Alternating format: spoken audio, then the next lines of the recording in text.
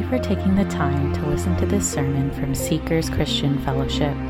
We believe that God's Word completes the believer, making them fully equipped men and women of God, ready for every good work.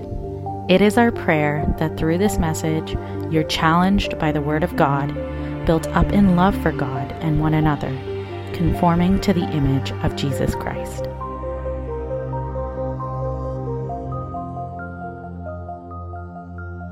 One of the great lines that I think every church should embrace is that children are not the church of the future, they're the church of today.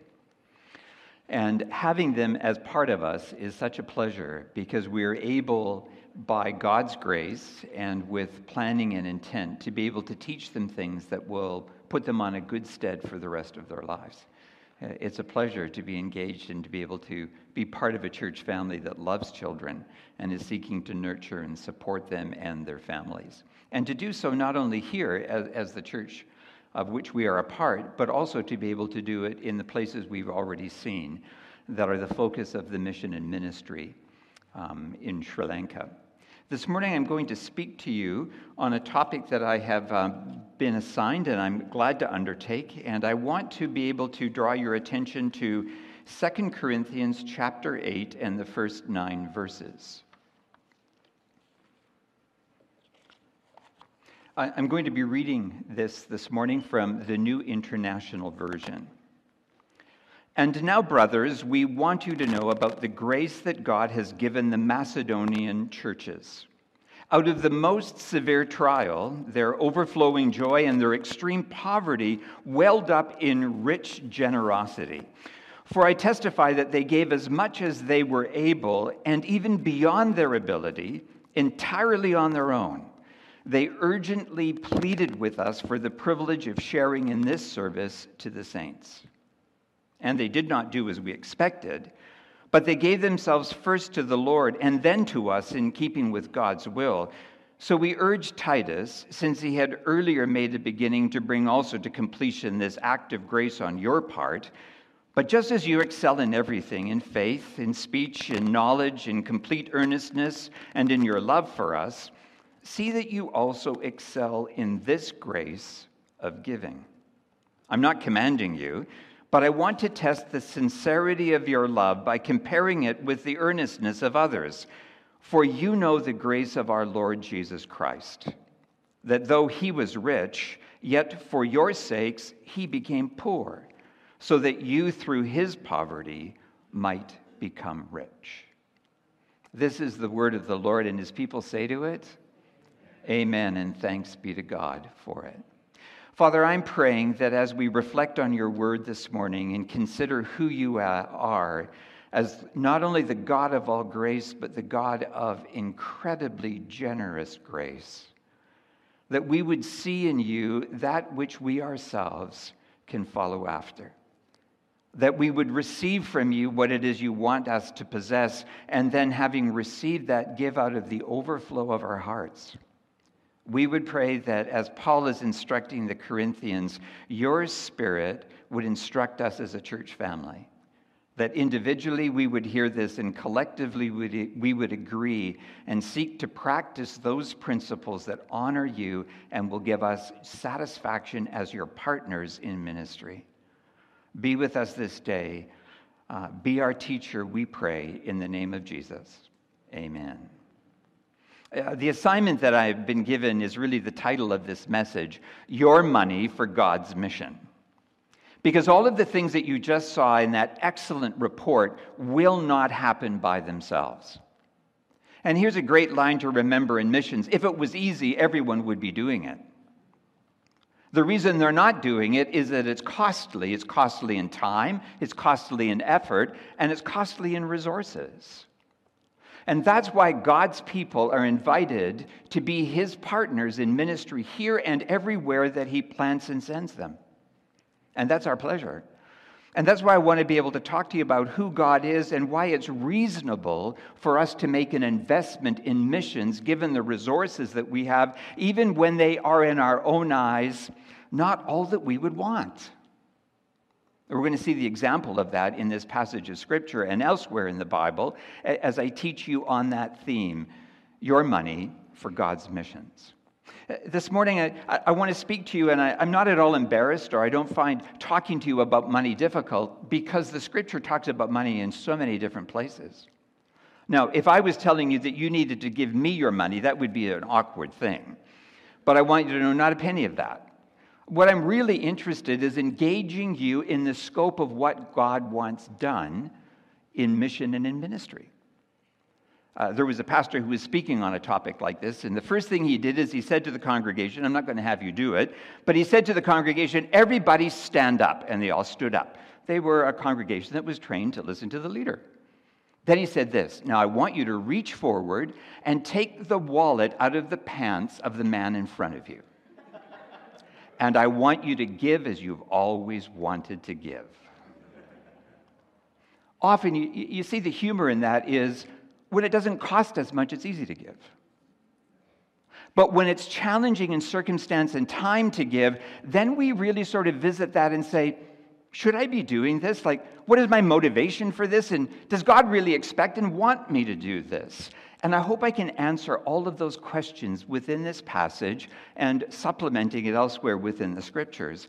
Money and where to place it can be a very sensitive topic for some people, and people would actually say that's the last thing I want to hear about when I go to church. But here's what I want you to understand.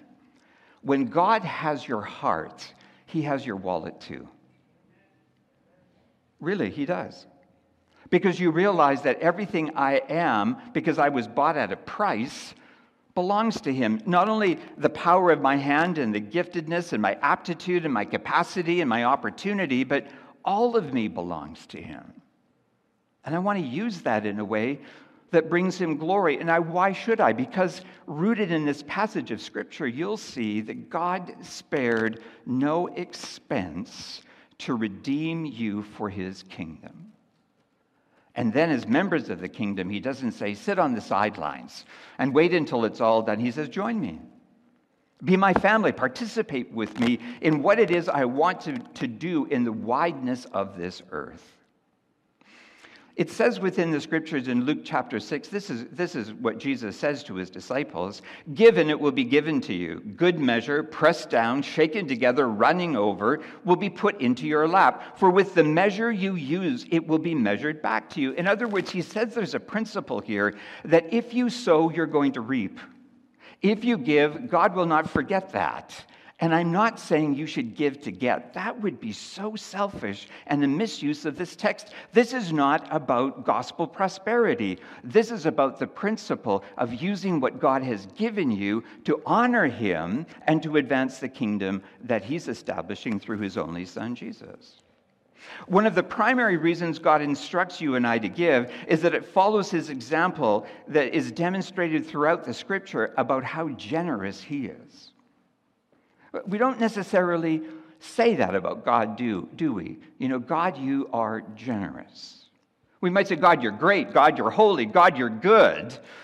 But we might not actually stop and pause and think, God, you're amazingly generous. You give way more than what I expect. And I'm just going to wander through the Scripture with you and show you in a few places how it is that we can say that with certainty. Because God is the one who is deeply generous. Not only are we asked to give, but we're told within the Scripture that we should give in a certain way. We should give hilariously.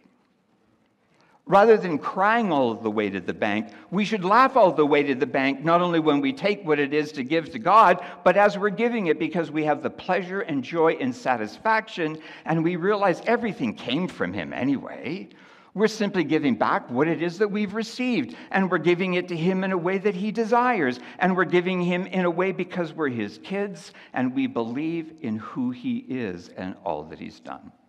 So this is the Scripture. The point is, whoever sows sparingly will also reap sparingly, and whoever sows bountifully will also reap bountifully. Each one must give as he's decided in his heart, not reluctantly or under compulsion, for God loves a cheerful, and that word really means a hilarious giver. It doesn't mean we laugh at God or at the opportunity. It means we are so full of the joy of Him, it spills over, and we don't find giving difficult. we find it joyous. Really joyous. I get to participate. Not that I have to participate. God hasn't sent a tax among his people saying, this is what you need to give me, and if you don't, you know what? I'm going to come after you. When he says those who sow sparingly means you don't understand the privilege and pleasure and opportunity I'm giving you. Therefore, I'm not going to be able to put you into the place of receiving the benefit back of what it is you're doing through your good work and your good resources. You're going to miss so much. You know, one of the amazing things that's going to happen to the team that goes to Sri Lanka is they're going to be teaching kids that otherwise would have no opportunity to hear the gospel. And they're going to be visiting with widows and probably feeding that group at one point. I found that so humbling when I went with Pastor Ronald and one of the teams. Because here was a group of widows from the village, Valathapati, that came together, and I looked at all of these elderly folk, and I saw my grandma and my great aunts and aging parents, and some who maybe had no family because it wasn't convenient, or their children had died in one of the calamities, and they were, for all intents and purposes, alone. And they had made sewing bags that Malkanti had helped with. And they put 2 saris in, one new and one gently used. And we fed them and let them have seconds and thirds and gave them treats. And when they received their bags, somehow I was given the privilege of giving some of these senior folks this small gift. And one went down to touch my feet. I was so overwhelmed. They were honoring us, and I thought, we just want you to live well. We want you to be comfortable. We want you to be clothed. We want you to feel free within your own community. I kept seeing all of these seniors in my own family and thought, how simple, how easy. But here I'm telling you, if I wasn't involved, I wouldn't have had the opportunity of seeing what a small investment does in the life of a person. It was amazing. It did all the right things it should in my heart. It softened me in all the right places. It allows me to stand in front of you and say, if you're not doing this, get a grip. This is so great. You don't want to miss out on this. It pays such a reward. And when people say, why are you doing this? You know the answer. Because Jesus loved us. He's changed our lives. And we really want you to know about him. Because this is from him. We happen to be the agent. But apart from him, we wouldn't be here, right? We wouldn't be doing this. But because he's changed us, we are hilariously involved in joyful ministry. You see, God is able to make all grace abound to you so that having all sufficiency in all things at all times, you may abound to every good work. What is it saying? He's the one that supplied it all. He'll keep fueling you so that you can keep investing for him. When we describe generosity in general and in God's character in particular, it's probably good for us to have a definition. What does it mean to be generous? And what does it look like when God is generous? Here's the definition. A willingness to give help or support, especially more than is usual or expected. Right? When someone is expecting just a token, maybe a little bread and water, and you give them lentils and porridge and meat and vegetables, they're going, what? You do more than what is anticipated and more than is expected, and they are feasting. A good summary for us is that God's generosity is easily witnessed in his grace. Grace is God's generosity to all of us through Christ, but it's seen in his work and his works in the world. Is the concept of generosity Bible-based? And the answer, it certainly is on almost every page, I could say without exception. Direct and indirect references abound throughout the Scripture to God's nature and his work. God's act in creation is generous. When you go in and see day by day by day by day, you begin to see that God isn't saying, oh, I think I'll make 2 birds and let them fly. These are the kind of birds he makes. He makes flocks of birds. And when he said, well, I think I'll make a few fish, it says that the waters were teeming with fish. Now, I don't know about you, but that's a fisherman's paradise, right? A fish on every cast. So much so that it is overwhelming for us. It says within the scriptures, God said, let the waters swarm with the swarms of living creatures. Let birds fly above the earth across the expanse of the heavens. You know, this time of year when we look up in the sky, this is what we see. We see birds in flocks migrating. We see birds gathering together. We see birds in their social environment, and we go, that's amazing. And what we need to say, God, you are so generous. You didn't make a few, you made the many. Secondly, I want to say that God's acts of blessing in the lives of his people are generous. Abraham asked God for an heir. God, couldn't you give me one heir? Couldn't you give me a son? I've got no one to leave all of this to. You've blessed me remarkably, but I want someone I can leave it to. That was his prayer. That was his great desire. And then it says in Genesis 15, verses 5 and 6, that God came calling one day, called a theophany, a God appearing in human form, and he was chatting with Abraham in his tent, and he takes him outside, and this is what it says in Genesis 15. And God took him, Abraham, outside and said, now look towards the heavens and count the stars, if you're able to count them. Ever tried to count the stars on a starry night when you can actually see them? When the glow isn't hidden by, what we would call light pollution, when you can see them clear on the top of a mountain away from a city, and you go, I don't have a hope of counting all those things. But that was the point. Because what does he go on? And he says, and he said to him, so shall your descendants be. Abraham, I'm going to do more than what you've asked. Do you see the generosity of God in that? I'm going to create a nation out of you, Abraham, not just a son, not just someone in your old age to look after you. I'm going to bless you, and through you I'm going to bless the entire world. And then it says, verse 6, then he believed the Lord, and God credited it to him as righteousness. You believe I'm able to do what I promise, even if you haven't seen it yet. See how generous he is to Abraham and to us? Another example of God's generosity in action happens in the life of David, the warrior king. He wanted to build the temple, and so he called his friend Nathan the prophet, and he said to him, I want to build the temple of God, and this is what I want to do. I want to amass the resources and start the project. And Nathan said, wow, I think God is going to be impressed with this. Let's do it, whatever's on your heart. And then, middle of the night, God came knocking and said, Nathan, before you speak for me, you really should consult with me. I mean, it's not exactly what he said, but I'm summarizing it. Nathan was pulled back. He said, look, David's not going to build the temple. He's a warrior king. He has blood on his hands. He established the nation. But I want a man of peace to build my temple. But I'm very impressed it was on his heart. So I want you to tell David, I'm going to establish his kingdom and make it permanent. There always will be one of his children sitting on that throne. And he was saying, clearly this was going to be the line from which Jesus would be born. A permanent king. Our Savior. That's Jesus. And promise was given to David. So it says later in the passage in Chronicles 17 that David went in and he sits before the Lord and he says, who am I?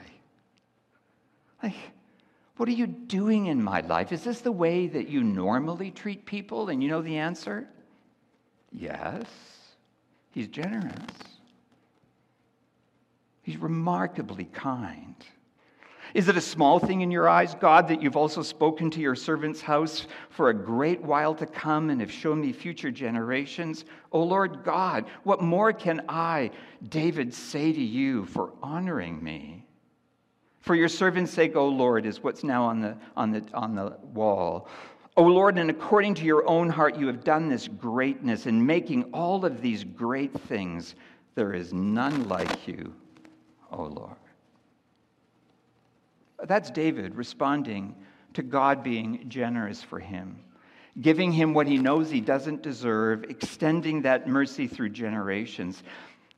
There's a third thing that God does is the generous acts of salvation are generous. So he's generous in creation, he's generous in his blessing, but he's remarkably generous in salvation to all of his people who are willing to receive it. Because he established the kingdom. He established this through the work of his only son, Jesus. And it's larger and greater as a kingdom than you and I can possibly imagine. But we're given a glimpse of it in Revelation chapter 7. And the writer there, the friend of Jesus, John, one of his disciples, when he was exiled, pretty difficult situation on the island of Patmos. And he's probably in his 90s. Just think about that for a moment. I don't know about you, but I hope I'm someone's threat when I'm 90. And I'm viewed as so dangerous for the gospel to an empire that they have to lock me up on an isolated island. Imagine that. Now, I don't know what his state of mind was. Maybe he was a little depressed. Would you be maybe a little depressed? A little discouraged, a little despondent, a little, what's going on next, God? What are you doing? What is the plan? And he gives them the vision called, that he wrote down, the book of John's Revelation, or the revelation of Jesus Christ. And it says then in chapter 7, one parts of the vision, after this I looked and behold, now listen to these words, a great multitude that no one could number.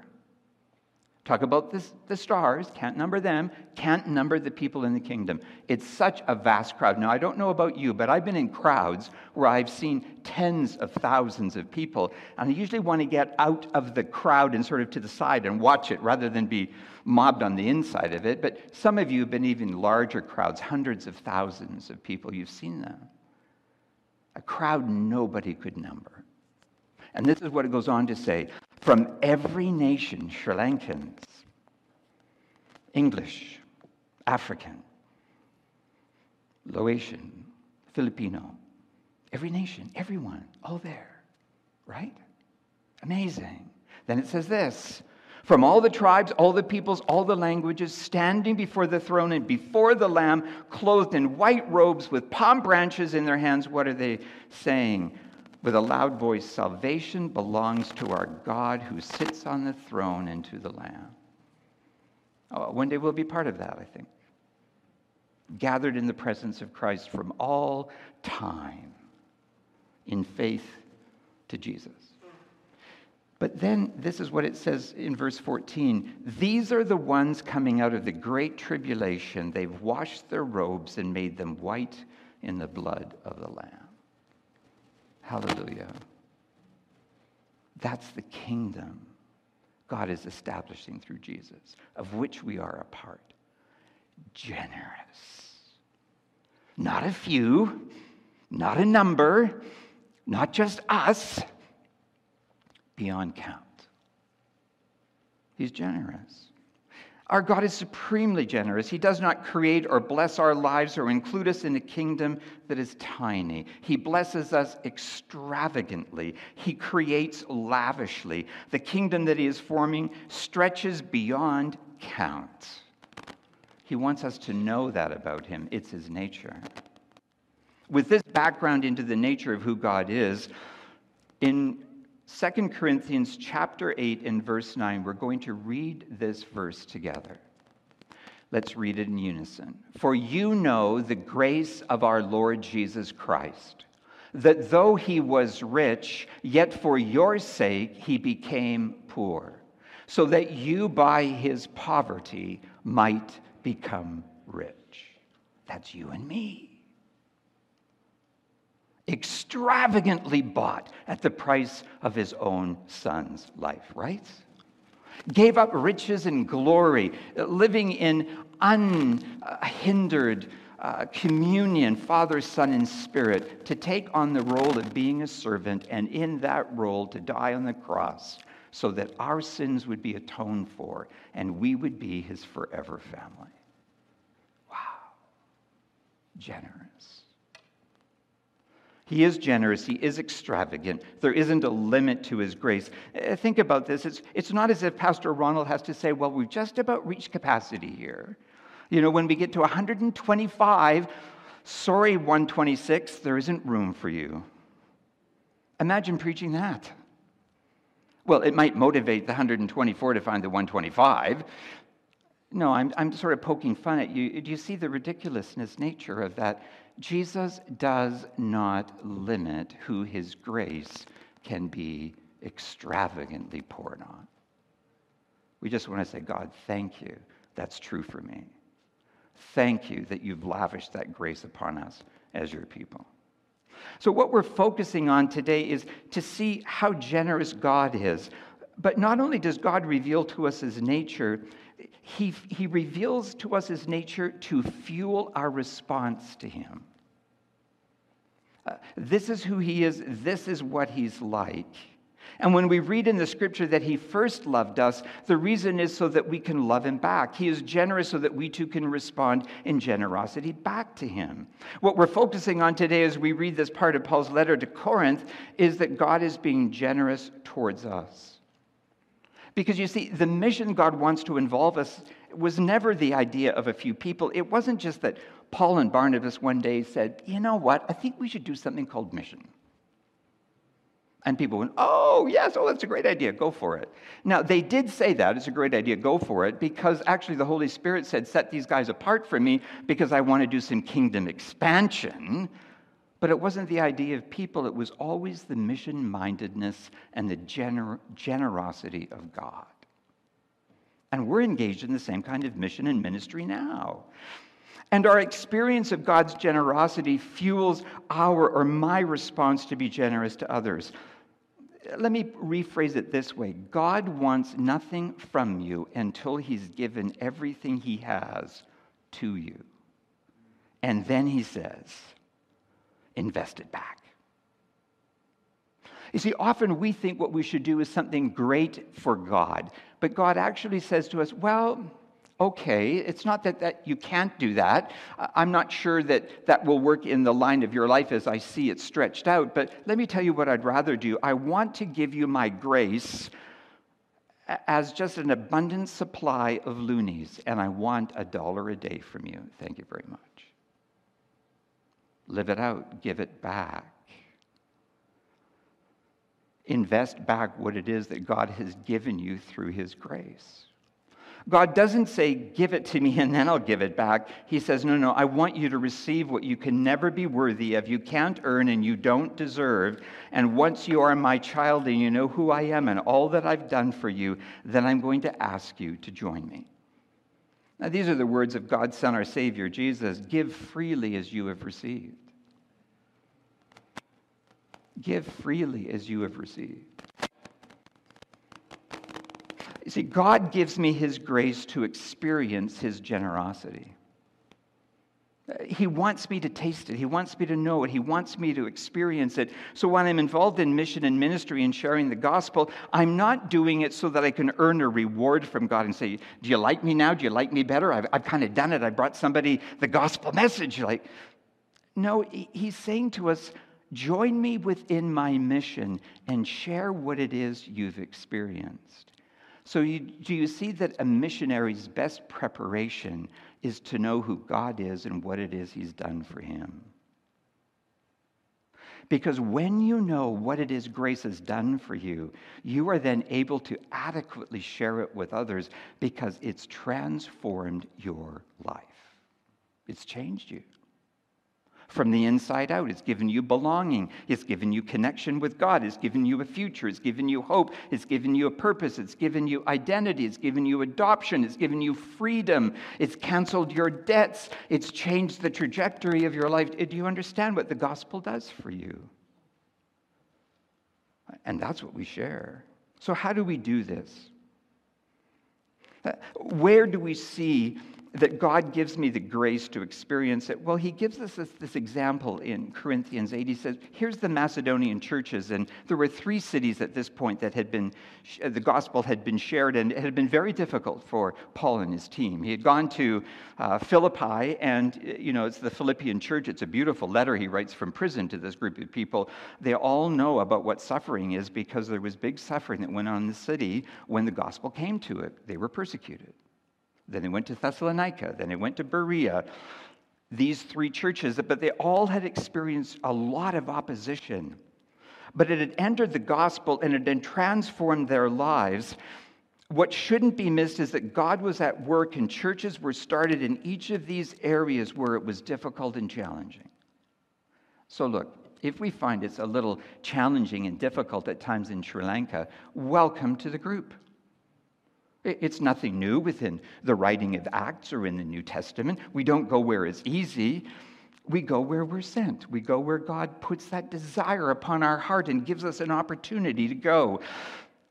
These few disciples described by Paul to the church in Corinth, in these verses, he says there was these great tests of affliction, there was extreme poverty, and yet in the middle of that, this was overwhelming joy that we know who Jesus is. And out of all of that, they chose to say, we can't be left behind. We've got to join this gift to Jerusalem. We know what it is to suffer, so we're going to help those who are already suffering. It says they gave out of what they knew they could afford to give, and some went even beyond it. They weren't going to be left behind. They wanted to be part of the team.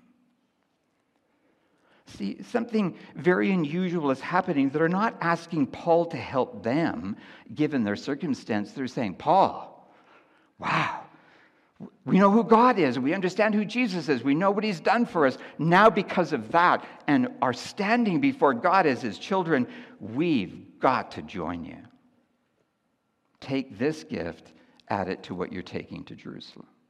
Remarkable, isn't it? When you think about it, why would a group of impoverished, persecuted Gentiles take a collection to help a group of Jewish Christians in Jerusalem they've never met? Because they're in the same family. Because they believe that God is their king. Because they believe that they can give what they have because God has invited them to do so, and they don't want to miss an opportunity. And they give generously. So he says to this church in Corinth, and he's had some real trouble if you read the 2 books. They've really stood up against Paul.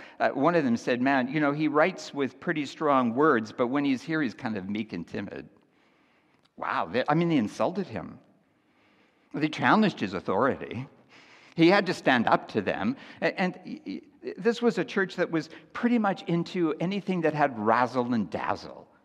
If they could speak in tongues and show people how good they had it because God was on their side and gave them these gifts of utterance, they were first in line. But they were slow to put a gift together to help the church in Jerusalem because they had rationale and reasons not to do it. And so Paul says, can I tell you a story? Here are these poor Macedonian Christians to the north of you. By the way, whom none of you have bothered to reach. He doesn't say that, doesn't even inference it. That's me. So this self-absorbed church, he says to them, do you see how God's grace has entered their hearts and what they're doing? So if you see what they're doing, don't you think you could finish the task that you started? So that when someone comes for the collection, you won't be embarrassed and we won't be embarrassed because we've frankly bragged on you to everybody about how wonderful God has treated you and how blessed you are and how many advantages you are. Don't make all of that bragging be for nothing, because it's really true. God has done all of these things for you. Now, would you please join? Won't you give? He doesn't seek to embarrass them, but he does want them to see the contrast between what they think they are and what God really wants from and for all of his people. He challenges them. And he says, they didn't do what we expected. What does that mean? It means that they listened to the gospel, and the gospel was at work in them, and they weren't sort of trying to figure out how to live under this context of pressure and opposition and difficulty and poverty. Rather, they said, we're God's. We are his, all of us. All of what we have is his. Take what we're giving you.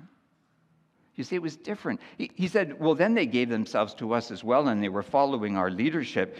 But God owned them all, and these believers rightly think that his grace is what matters most. It has changed them radically from the outside in.